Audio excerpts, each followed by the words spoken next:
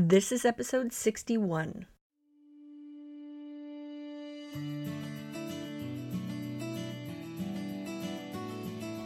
You're listening to the Calm and Cozy Podcast, a show about learning to love sleep, focusing on rest, finding relief from insomnia, and making time for self-care. I'm your host, Sleep Coach Beth. Today's episode is about sleepy bedroom paint colors. I have some experience in this, not just as a sleep coach, but as a former painter and color consultant.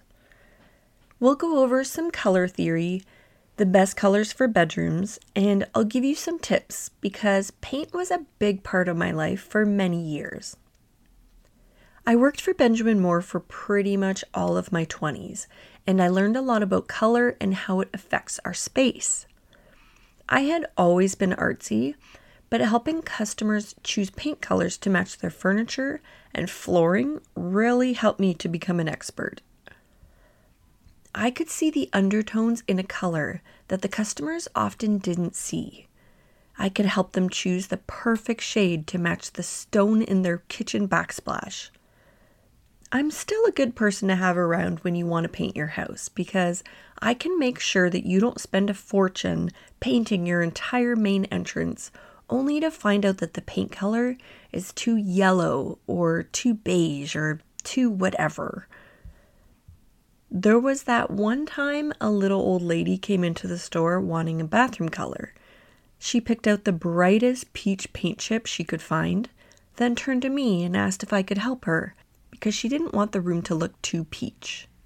So, yeah. Well, believe it or not, the color of your bedroom can hurt your sleep. For me, the jury is still out on whether color can drastically improve your sleep, but I'm willing to try. Bright shades that are beautiful outdoors in nature or on your favorite wooden patio furniture can become aggressive on bedroom walls. Our brain has an emotional response to color, which is why hospitals choose soft blues for their walls instead of bright orange. And spas all over the world have been using muted teal shades for years. It's also why McDonald's used to have bright red and yellow interior colors with those hard plastic chairs. They didn't want customers to stay too long. They made their restaurants less pleasing to the eye so that we would eat and then leave. In recent years, McDonald's made a big change with their whole McCafe image and added lattes and baked goods to their menus. And with that came soft furniture and neutral shades to make you want to connect your laptop to the free Wi-Fi and stay a while. One of the women I used to work with told me a story that always stayed with me. She was at a customer's house, helping her choose colors for the main level. The customer mentioned her young daughter's newly painted bedroom and thought it was strange that her daughter had only recently been having trouble falling asleep. When my friend went upstairs to see the little girl's room, she found a bright highlighter yellow girl's bedroom. In her mother's defense, the color probably didn't look that bright on the tiny paint chip, but on 4 walls, it was agonizing. No wonder that poor girl was having trouble relaxing and falling asleep. Her crazy yellow walls were making her anxious. After painting the walls a softer, more subdued shade of yellow, the problem had been solved. Sometimes I notice the way color is used in movies to change the way that we see a character and their emotional transition throughout the movie. The Proposal is a great example of this. It's one of my favorite Sandra Bullock movies. Sandra's character, Margaret Tate, is not a likable person in, I would say, the first half of the movie. So they have her dressed in all black, she's wearing streamlined professional suits with her hair pulled back in a tight ponytail. By the end of the movie, when she's become lovable, she's wearing soft colors like a frilly pink shirt with her hair down in natural curls. None of this was by accident, and I know I've strayed a little from sleep and bedroom colors, but I just think it's so interesting how obvious color choices can be and sometimes we don't even notice. Now, on to paint colors that work well for bedrooms. Do you know what they are? The first one, blue, light yellow, and softer shades of green. When choosing a bedroom wall color, think of the emotions that you want to feel when you walk into the room. Are the colors in your bedroom supporting peace and rest, or are they lively and full of energy? Because maybe that lively, energetic color would be better suited to the kitchen or the family room. Now, according to the pros, bedroom paint colors to avoid are red, orange, bright yellow, and lime green. These colors promote feelings of anxiousness and excitement. Dark shades of gray and brown also made the list of colors not to paint because they can make a room appear gloomy and confining. Now, some people love dark neutral colors and find them cozy, so it really is a personal choice. Bright white can make a space feel sterile and cold, so if you love a white bedroom, go for an off-white shade, or just make sure to fill your room with fabrics and soft furnishings and peaceful decor. You don't have to avoid color in your bedroom, just look for the lighter, more delicate, subdued hues. In paint stores, generally these shades have gray undertones. If you love color and simply must have them in a bedroom, try an accent wall where you can paint just one wall a dark or a bright color, or try a bold printed wallpaper on one wall. If you're afraid a color that you like will be too dark in your bedroom, try the color that's one shade lighter on the paint chip. Often when a color is painted on 4 walls, it tends to appear darker anyway. Hang around a paint store for an afternoon and you will see how tough choosing a paint color is for most people. Often a customer would come in asking for a color that they loved in their friend's house, only to find out it looked very different in their house.